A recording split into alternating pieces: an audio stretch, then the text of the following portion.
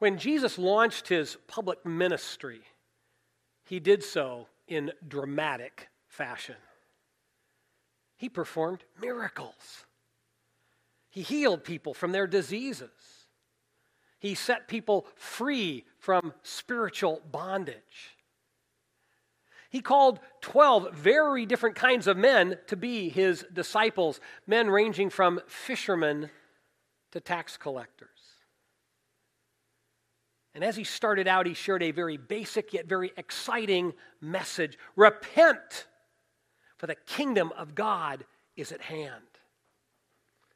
And in response to all of this, people flocked to Jesus because they sensed that God was doing something new. And in those early months of his ministry, when Jesus had gathered a crowd of curious, interested, excited people, that's when he gave his very first sermon. A message with new insights about the kingdom of God. And since he preached this message up on a mountain, it became known as the Sermon on the Mount. Pastor and Bible commentator John Stott wrote that the Sermon on the Mount is probably the best known, least understood, and least obeyed part of Jesus' teaching. And I think he may be right, because I'm not sure we take these words of Jesus seriously enough. And I believe that's because this sermon is an invitation to be different. Not weird, different. Different in our character and in the way that we love. Different in our devotion to God and to other people. Different because we choose to order our lives based on the values of the kingdom of God and not based on the values of our culture. And living differently in that way isn't always easy.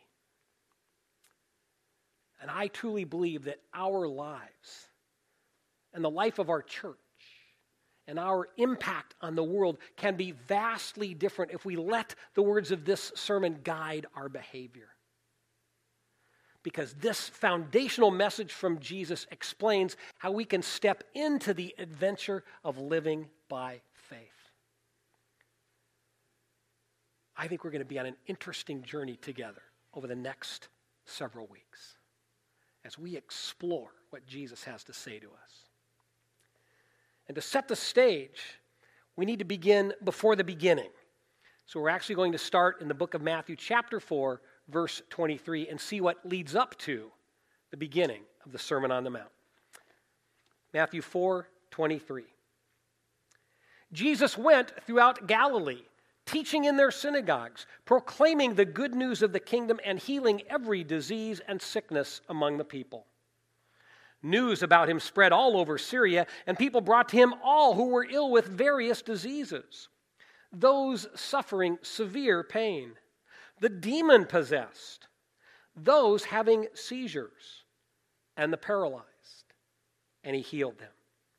Large crowds from Galilee, the Decapolis, Jerusalem, Judea, and the region across the Jordan followed him. Now when Jesus saw the crowds, he went up on a mountainside and sat down. His disciples came to him, and he began to teach them.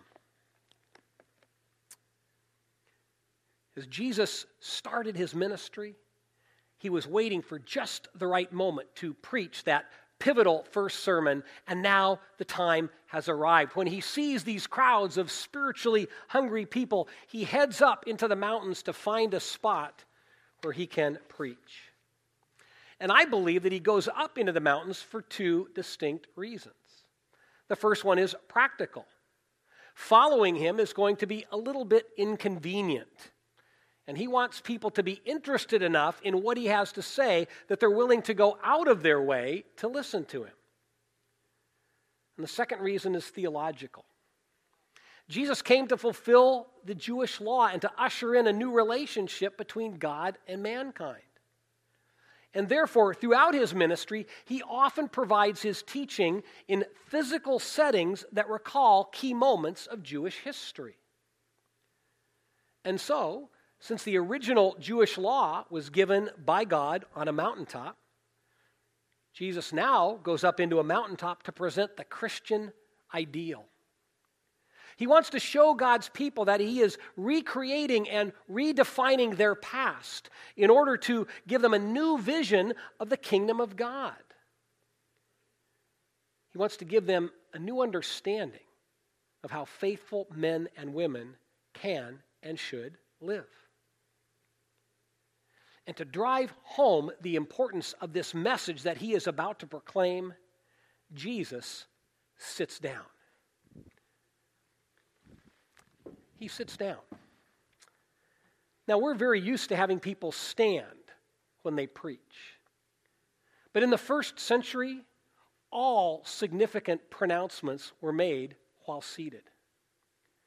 A king would sit on his throne to issue his edicts. A governor would sit in a chair that represented the authority of his office when he made his legal rulings. A rabbi would sit in a chair when he offered the most authoritative, significant teaching from the Word of God. And so these people follow Jesus up the mountainside. And they watch as he perhaps finds a large boulder or maybe just a comfortable spot on a hillside. And then they watch as Jesus sits down. And the minute he does that, their expectations skyrocket. They know that Jesus is about to teach them something authoritative. They are on the verge of hearing significant truth. Jesus sits down to emphasize to that audience the importance of everything he's about to say. And so who are these people that have followed Jesus up the mountainside? Who are these people who are going to have the privilege of hearing his very first sermon? Well, we know that his handpicked disciples are there, and there's this huge crowd. And what's particularly significant about this crowd is not just who's there, but who's not there.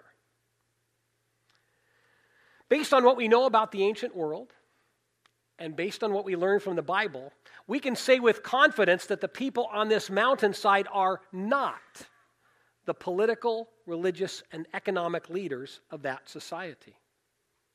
Those people are quite content with the existing religious and economic system because it equips them to enjoy life and to feel good about themselves. The movers and shakers in that culture, they feel blessed because they have embraced their society's view of satisfaction and success. And so whatever Jesus is offering, they don't want. And they don't think they need. And so the men and women with Jesus on that mountainside, they're everyday, common, ordinary people. They're there because they're hungry for spiritual truth. They're there because they're hungry for some hope. Many of them are from the working classes. Some of them are poor. Some of them are sick, or handicapped, or unemployed, or homeless. In other words, a number of these people are the kind that polite society shuns. And all of these people have seen enough of Jesus and heard enough of Jesus to know that he sincerely cares for them. So Jesus sits down and he offers this group of spiritual seekers one of the most profound sermons ever delivered. And how does he begin? He begins with a blessing. Look at the start of the sermon. He said, that's Jesus, he said, blessed are. Blessed. Blessed. Blessed are. Now, those two simple words might not seem like much, but I believe they would have shocked his audience. They would have shocked this Jewish audience because they were used to hearing from teachers and prophets who usually gave them either commands or criticisms. For example, When Moses, speaking on God's behalf, issued the original law of God, it was a list of commands. Don't worship idols. Keep the Sabbath. Don't murder. And more. Command after command after command, rule after rule after rule. That's what the Jews were used to. And then over the centuries, as God sent them prophets, the Jewish prophets usually issued words of criticism and even impending judgment. Here's just a sampling of what these people were used to hearing.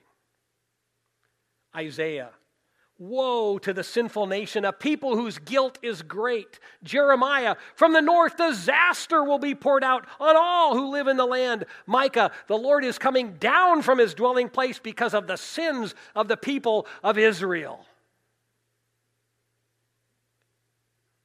And Jesus says, blessed are.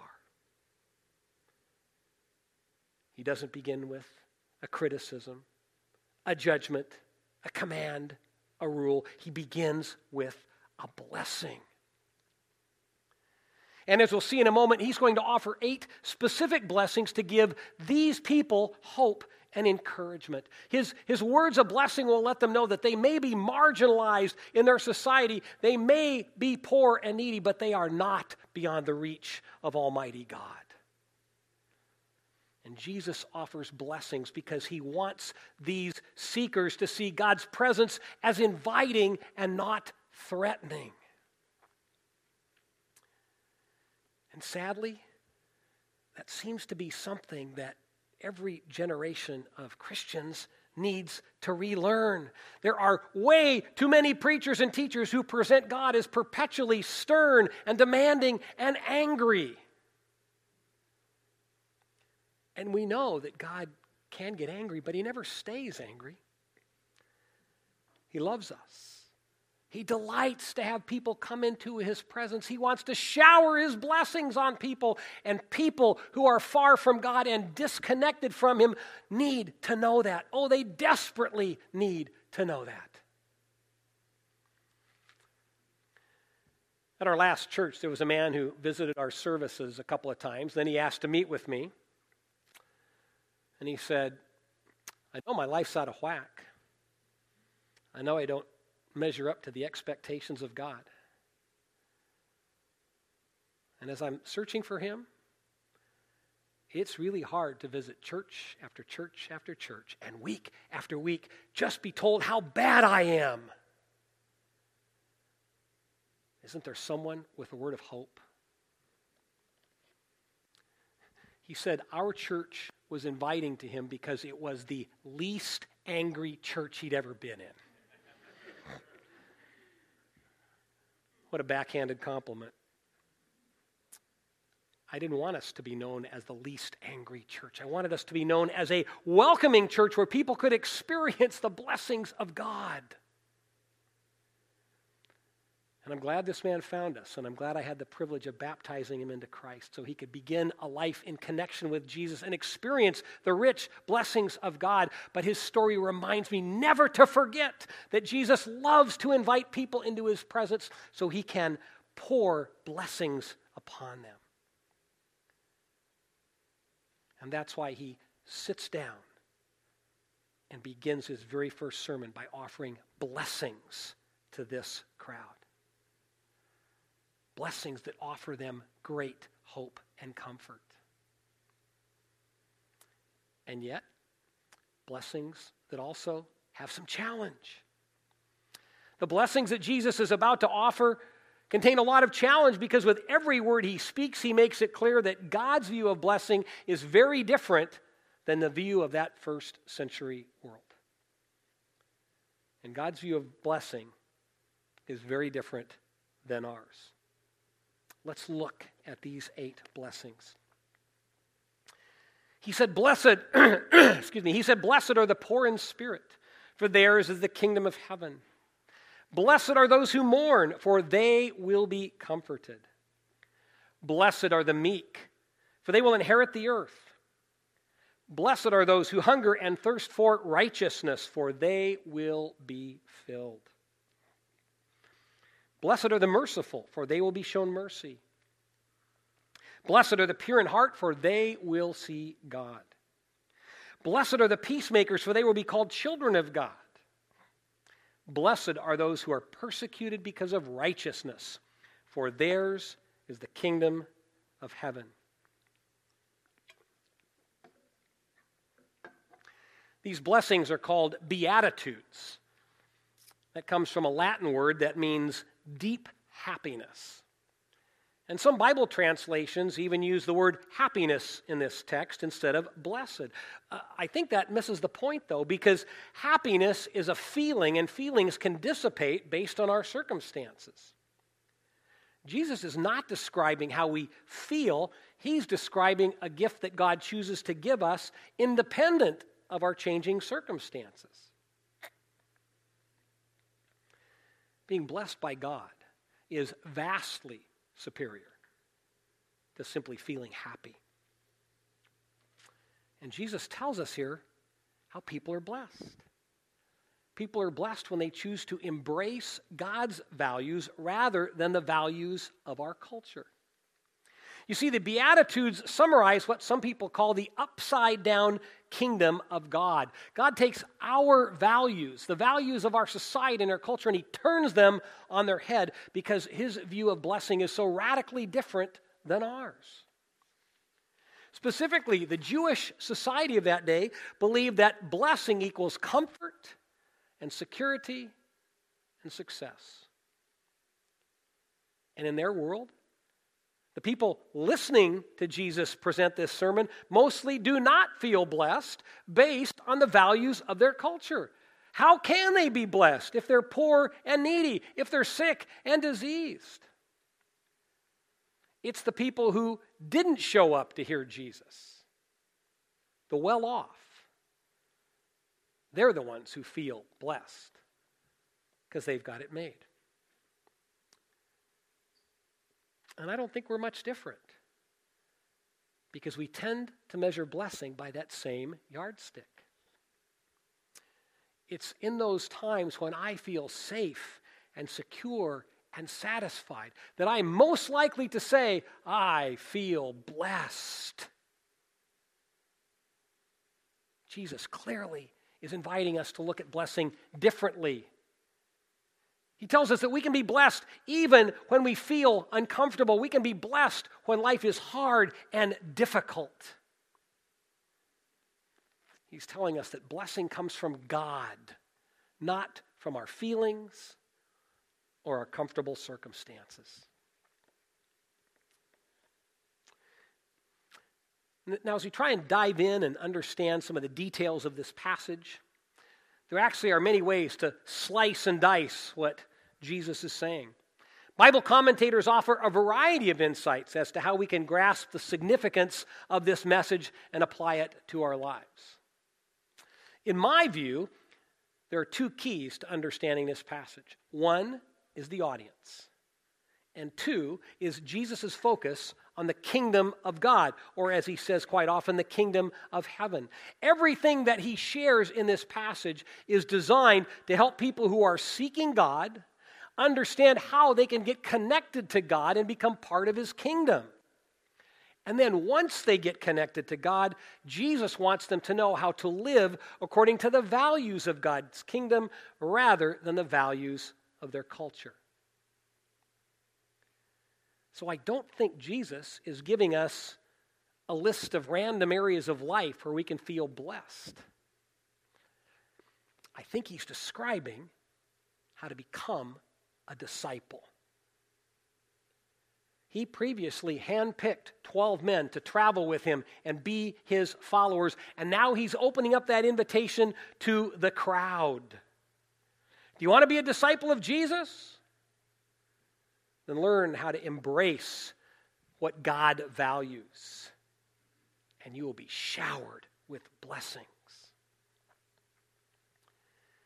And since discipleship is a process that unfolds over time, I see these 8 blessings as progressive. I believe they follow one after another as we move over time from seeker to believer to disciple. Now, to bring this down to a practical level and help us get a handle on this, I'd like us to consider these 8 blessings from the viewpoint of a hypothetical woman in the crowd. Let's call her Hannah. In that society, Hannah is a second-class citizen because she's a woman and not a man. Because she's a woman, she's often separated and segregated from the men, which means she's not allowed to fully participate in the life of the faith community. And yet she's a spiritual seeker. She's hungry for God. That's why she's followed Jesus up onto that mountain. And so how does Jesus' sermon help someone like Hannah move closer to God?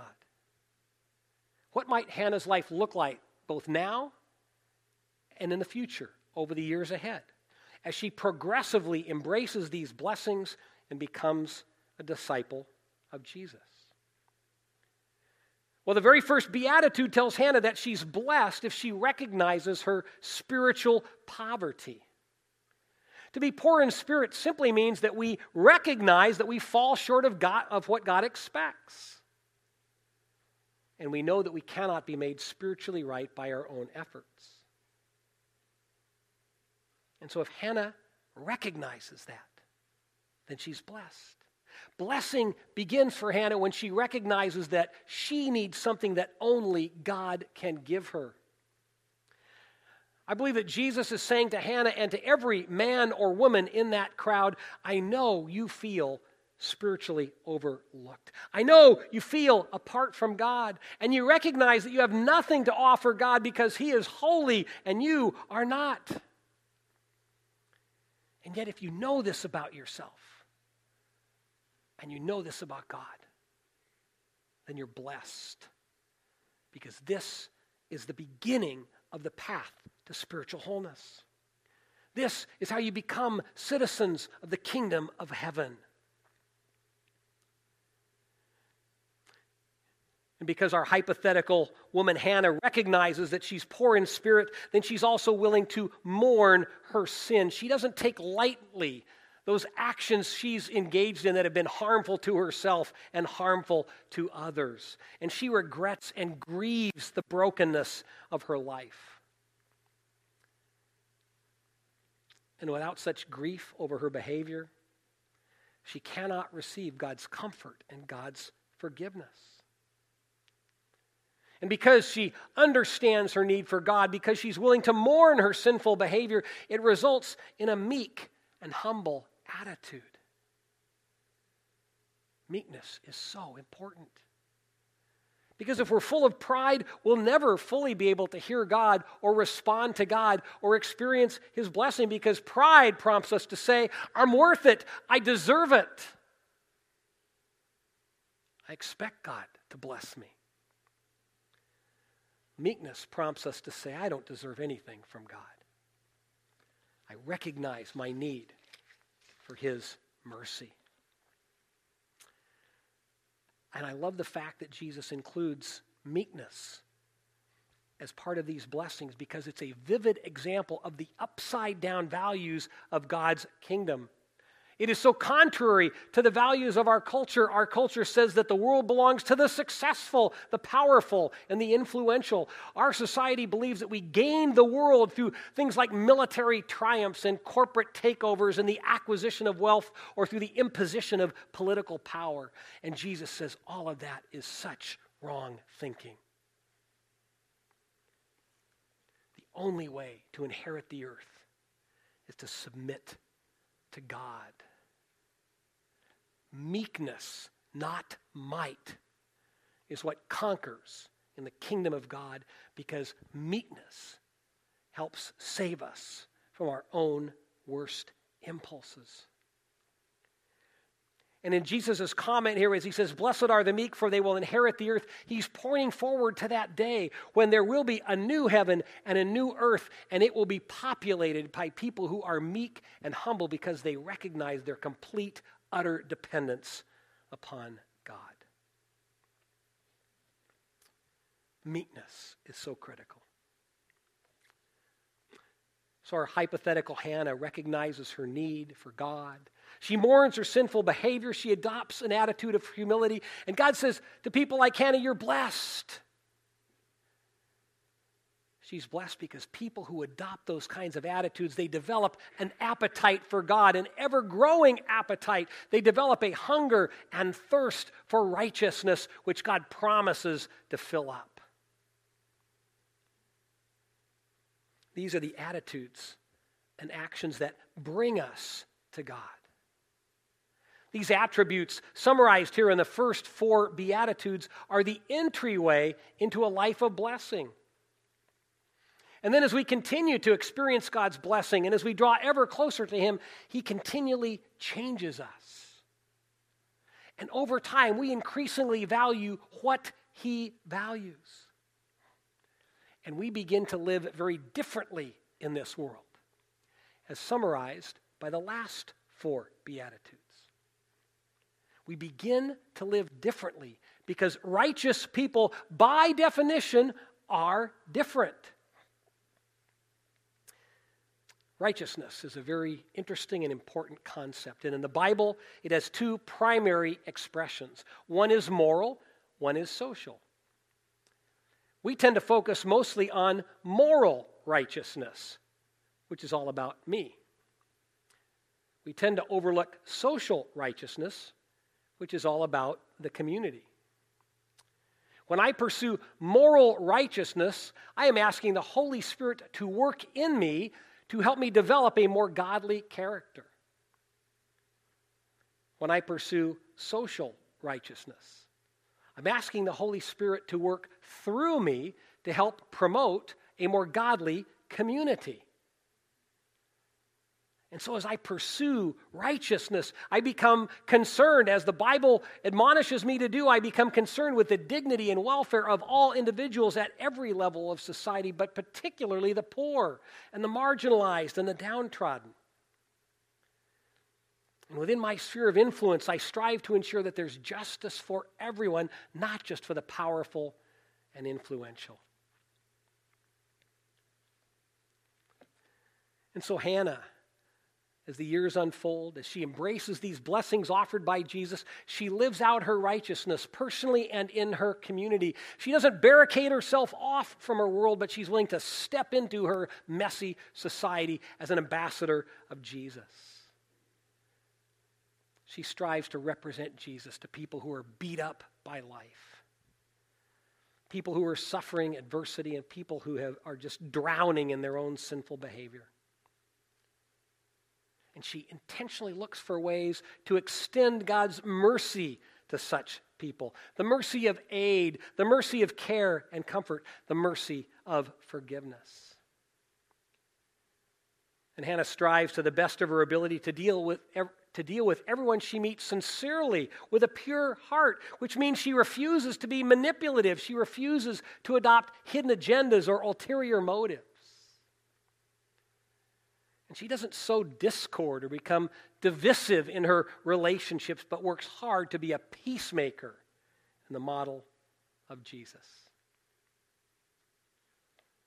And so with the passing of time, as Hannah becomes an ever more devoted disciple, she continually grows and changes as a person. And she has an ongoing impact in her corner of God's world. And through all of this, she experiences the rich blessings of God because she's choosing to live by what He values, not by what her culture values. And in fact, she embraces these values of God's kingdom so strongly, these characteristics become such a vibrant and essential part of her life that even when people turn against her, she doesn't retaliate. She may be mocked, she may be treated unjustly, but she continues to respond as a merciful, thoughtful, honest peacemaker.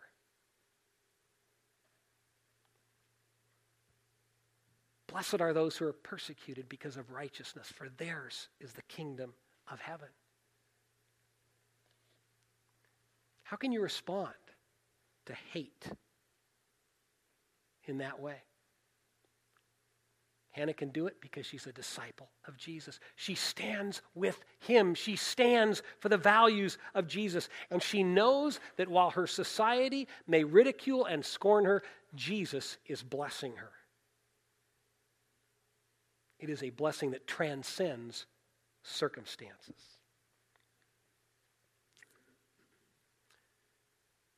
These 8 statements of blessing from Jesus, they identify a pathway toward discipleship for every person in that crowd. Jesus is sharing this truth, and people then have to decide how they'll respond. Now, I've personalized these statements to our hypothetical Hannah, but it's important to realize that Jesus has not yet personalized his comments in any way. He's been speaking very generally. Blessed are those. Blessed are those. But something fascinating happens right at the end. When he gets to this topic of persecution, he suddenly changes his wording, and he gets very focused and very personal. Look what happens in verse 11. Blessed are you when people insult you, persecute you, and falsely say all kinds of evil against you because of me. Rejoice and be glad, because great is your reward in heaven, for in the same way they persecuted the prophets who were before you. I think those final words must have been a tremendous jolt to that crowd. Instead of these general statements, blessed are those, now it's blessed are you. And blessed are you when you're persecuted.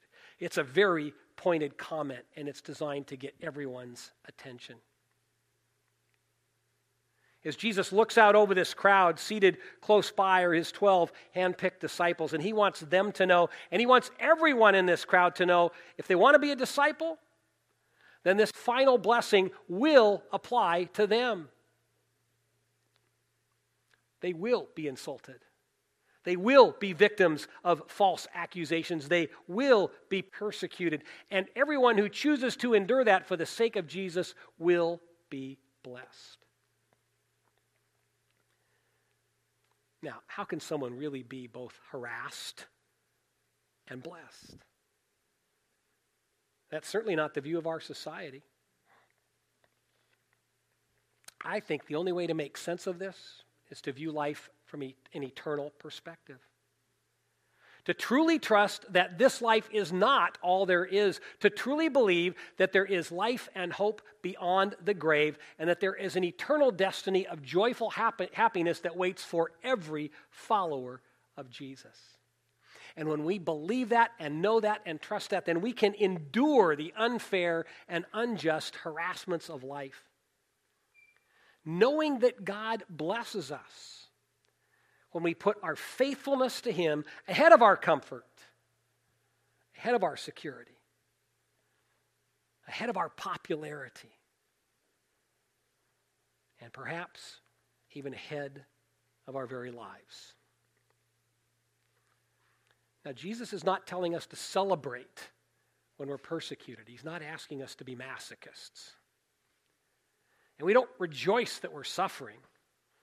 We rejoice that our suffering is not the result of our own arrogance or foolishness or stupidity. We rejoice simply and solely because we're suffering as followers of Jesus. And as we suffer, we know that we're suffering as he suffered. And like him, we rejoice that the kingdom of heaven awaits. These kingdom values, when we embrace them, they can remake us and remold us and allow us to live very differently from our culture. And we need to know that our culture, for the most part, will not model nor celebrate these kingdom values. They're not interested in these kinds of blessings proclaimed here by Jesus. I remember back in college reading the philosopher Friedrich Nietzsche, and he's a prime example of everything that this is not. Nietzsche actually grew up in a Christian environment.